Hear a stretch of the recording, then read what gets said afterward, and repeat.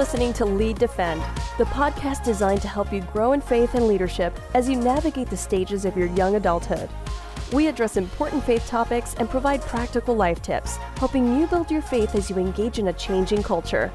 Here are your hosts, Seth Tucker and Ryan Scantling.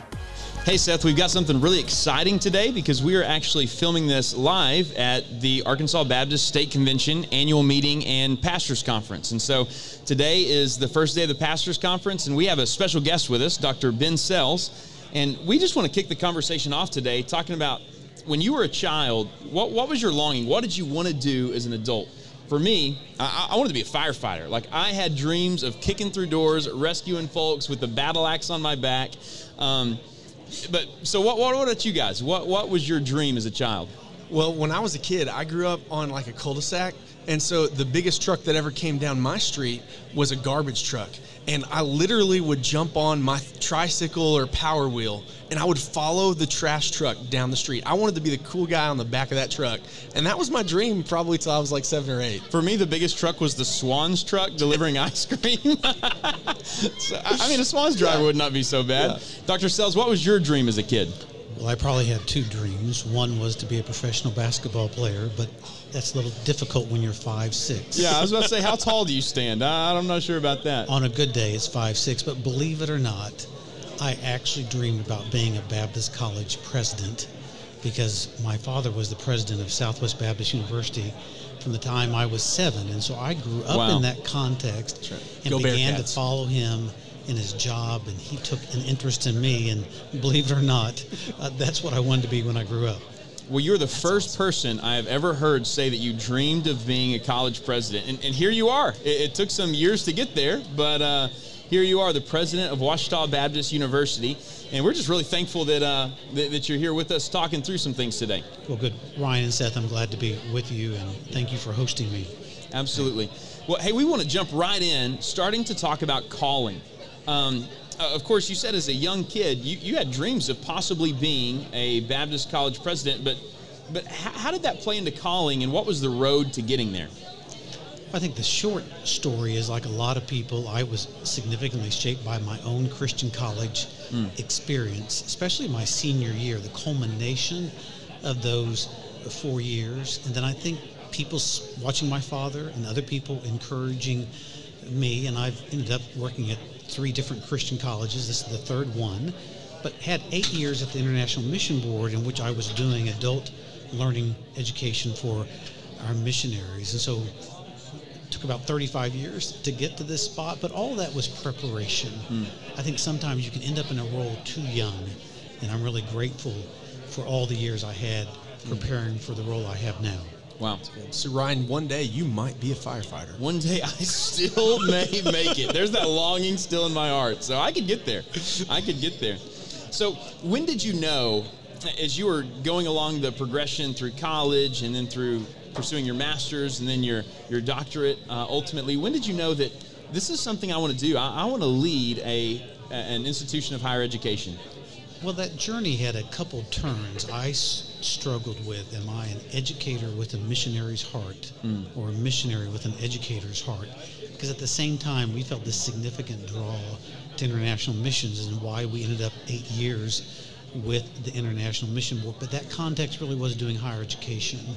And so I just think consistently it's been, I like Christian higher education, and I think the gifts and the skills and the experiences kept gravitating towards help lead others, help develop strategy, help translate that into action. And so that evolved. I don't know that there's one point, but I just kept coming back to that, and opportunities kept developing.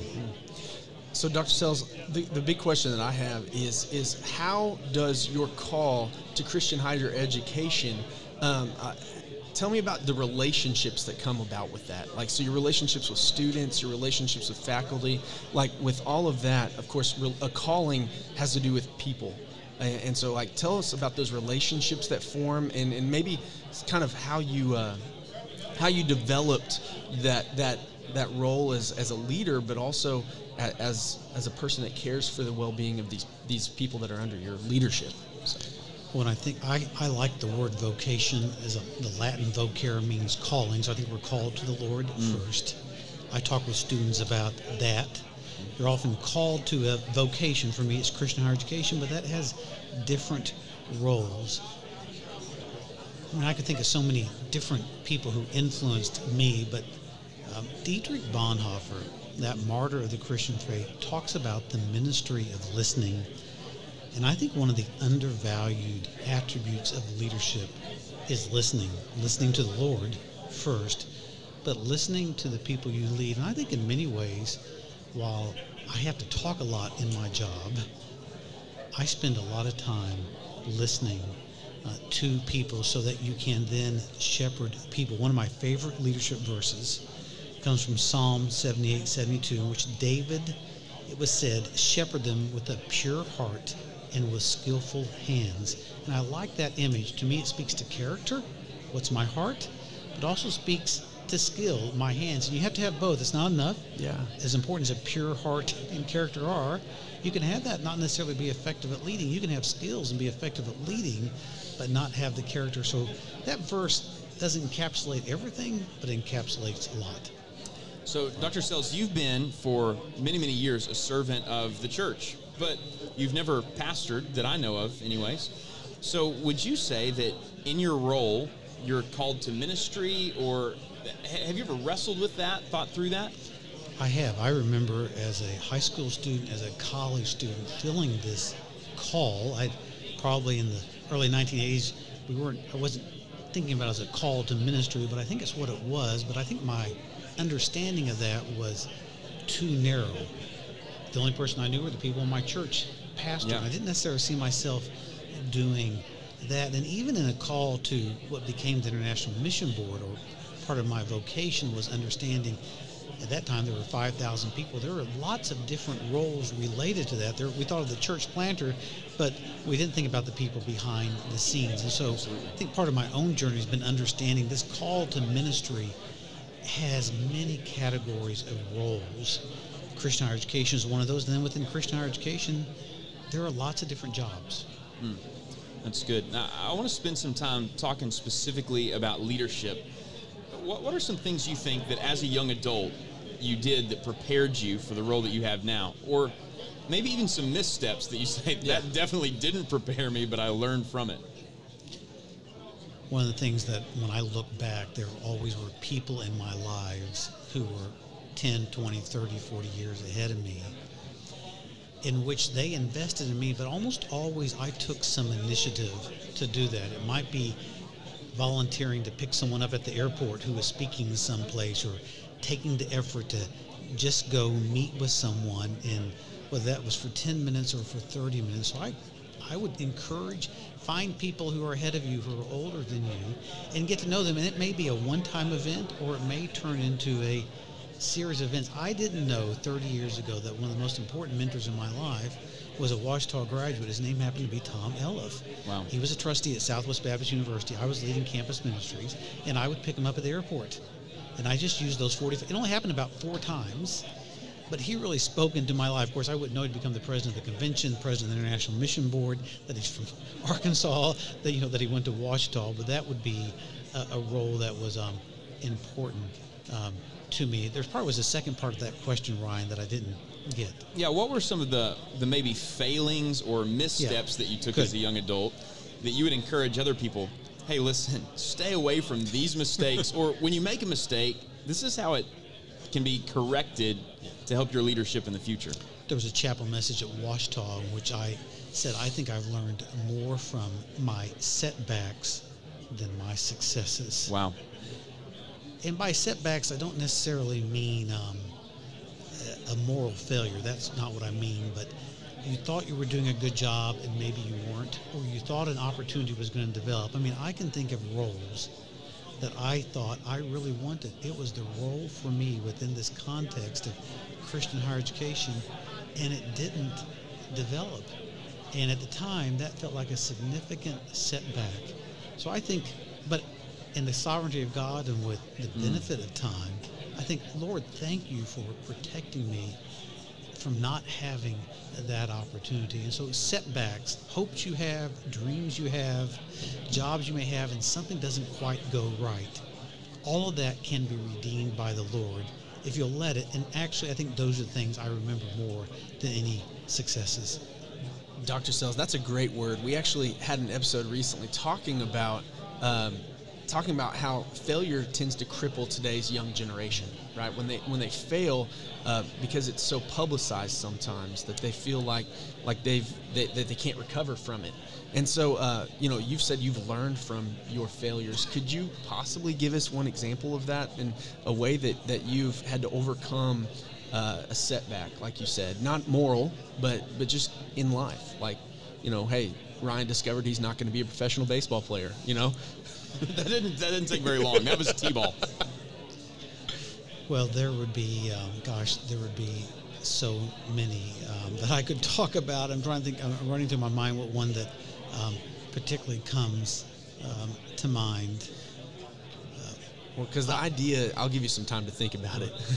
The idea is that, we all, even Ryan and I grew up in a time where when we had when we didn't accomplish something, it was not public. It wasn't. We didn't have the social media presences and things like that. But today, these kids, it's so public, and so it's crippling. And so we need them to understand that failure is an opportunity to either go a different direction or to find success through trial and error. So an example that comes to mind, in my previous role, I had the benefit of working with a donor during my 9 years as the Vice President for Development. He would give $30 million. But it didn't necessarily start out very well because he gave this challenge, and we couldn't meet that challenge initially, and it was frustrating.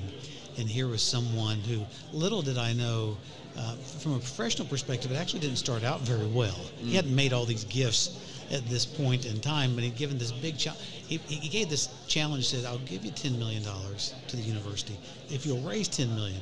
Well, it would have been easier if he would have just given the $10 million. Yeah. But I hadn't raised $10 million before. I didn't know if I could do that. In fact, the university I was working at had never raised more than $5 million. Wow. And it was 2 years of just felt like setback after setback and not making progress. It was going to be this most important building this campus needed. So every day people walk by this site where we were going to build this building. This campaign's underway. We're not making any progress. I'm the new Vice President for Development. What's going on here? Yeah. And it's not working. And it felt like setback after setback. But part of it was, so one of my heroes of the faith would be William Carey, considered the father of the modern mission movement. I think 1782, goes from England to India, and he says, I'm a plodder.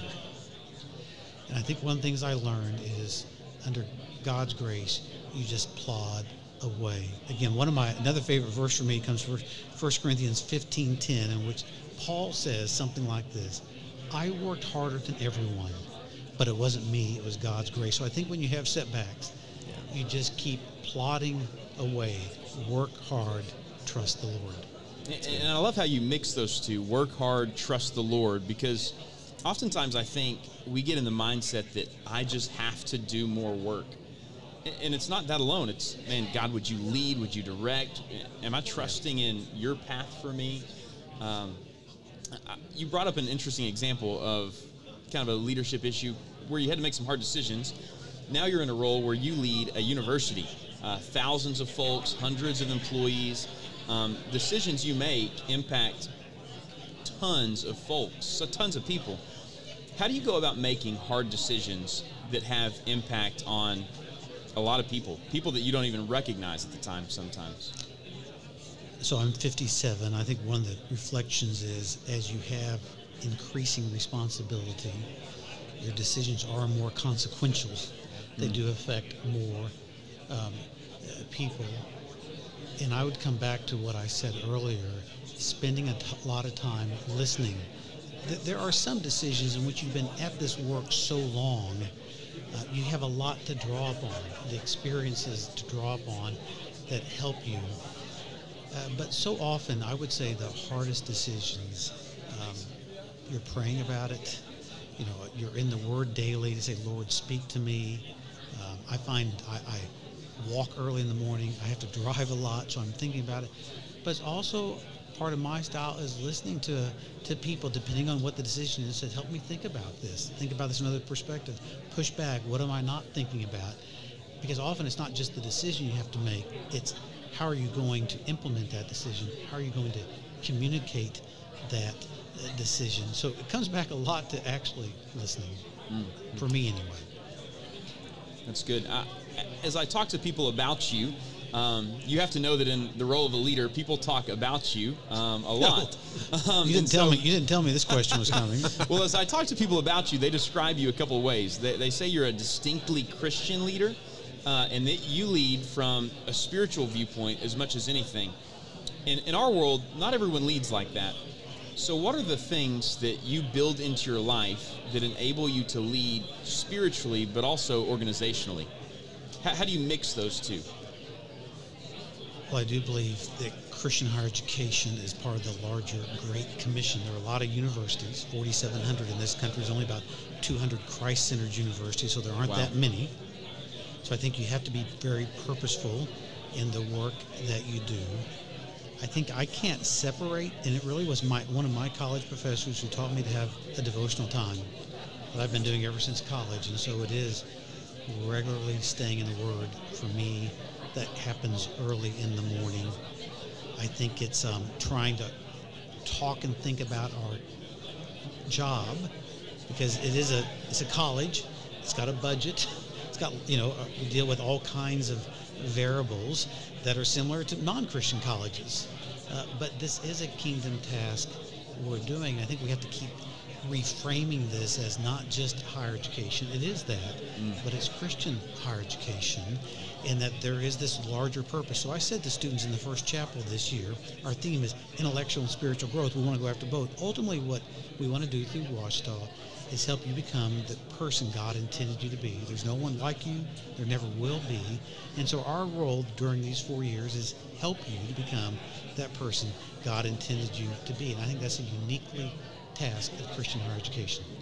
That's good. Could you maybe, upon that, talk about maybe the whole life atmosphere of Christian higher education? So you're already talking about some of that, but just kind of how an on-campus living situation can lead towards it, and all of the spectrum, not just classroom.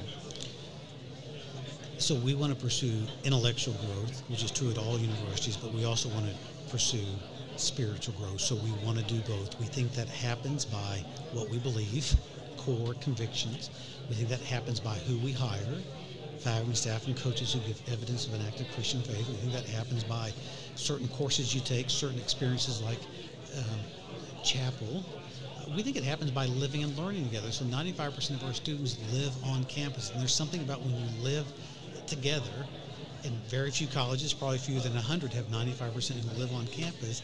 That becomes kind of a greenhouse, if you will, or a leadership laboratory, to use another metaphor, to fully develop the whole person. So we want to love the Lord, right, with our heart, with our soul, with our strength, and with our mind, and we want to try to pursue all those. You've been at Ouachita how many years now? Starting my fourth year, or I like to say I'm starting my senior year. Okay. And it is exciting to see a class go all the way through. It is. So you've been there 4 years. Talk to us about how you developed a vision for Ouachita, leading Ouachita in the future, and then how you cast and implement a vision once you've developed that.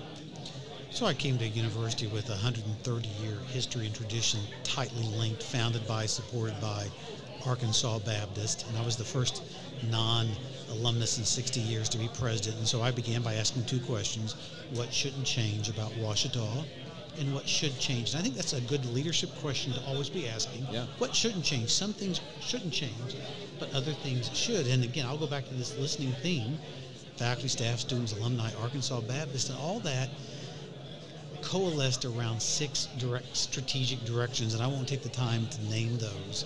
But the first one begins to sustain our Christ-centered identity and strengthen key partnerships, are the first and the last one. Yeah. And I would say we keep those 6 directions in front of us.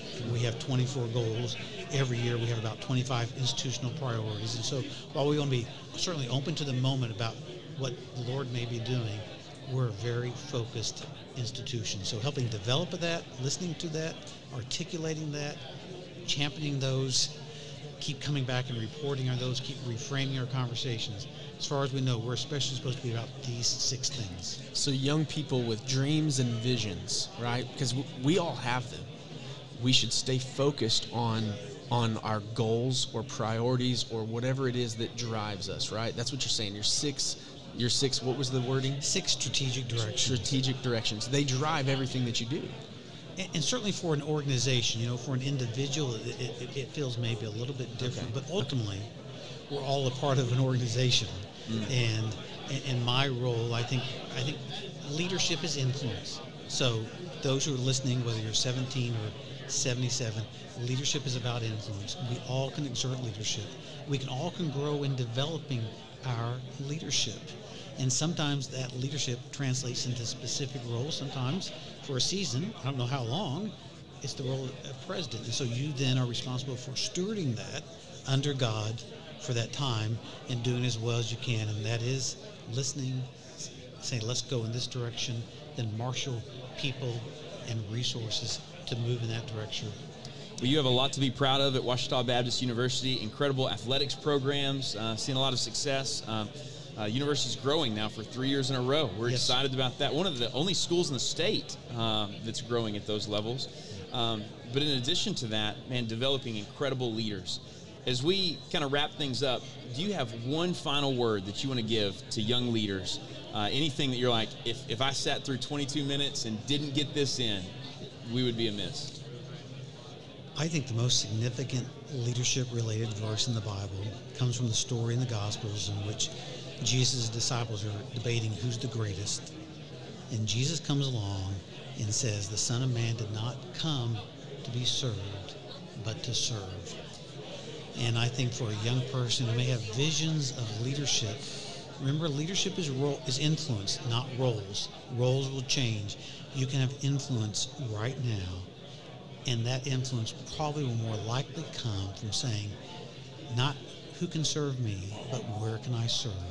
And just jump in and start doing that, volunteering for that, looking for ways to serve, learn from others, stay close to the Lord, get godly counsel. And over time, roles will develop for you, some that you might be dreaming about as a young person, and others that you could never have anticipated. You can look back with God's grace and say, Lord, thank you that was your plans, not mine. Well, thank you so much, Dr. Sells, for coming on with us. We appreciate it. Yeah, we appreciate your wisdom and are just excited to get this out to folks so that they can hear and learn from it. Listening is a key to leadership. That's the one big takeaway I have. If you're listening, whether you're listening through the podcast or you're in our audience, we want to invite you specifically to Lead Defend, the conference happening on February 29th. It's Lead Day 2020, and so we want you to be there. You can go to leaddefend.org to find information on that. But thank you so much, Dr. Ben Sells, President of Ouachita Baptist, for being with us. Thank you, Seth and Ryan. My privilege to be here. Yes, absolutely. Join us next time. That's it for this episode of Lead Defend. Until next time, check out our website at leaddefend.org for details on the next Lead Defend conference, or shoot Seth and Ryan an email at leaddefend@absc.org. If you want to help us out, rate and review Lead Defend on your podcast app, and make sure to subscribe so you don't miss an episode. Thanks for listening. Now go lead. A podcast from the Arkansas Baptist State Convention.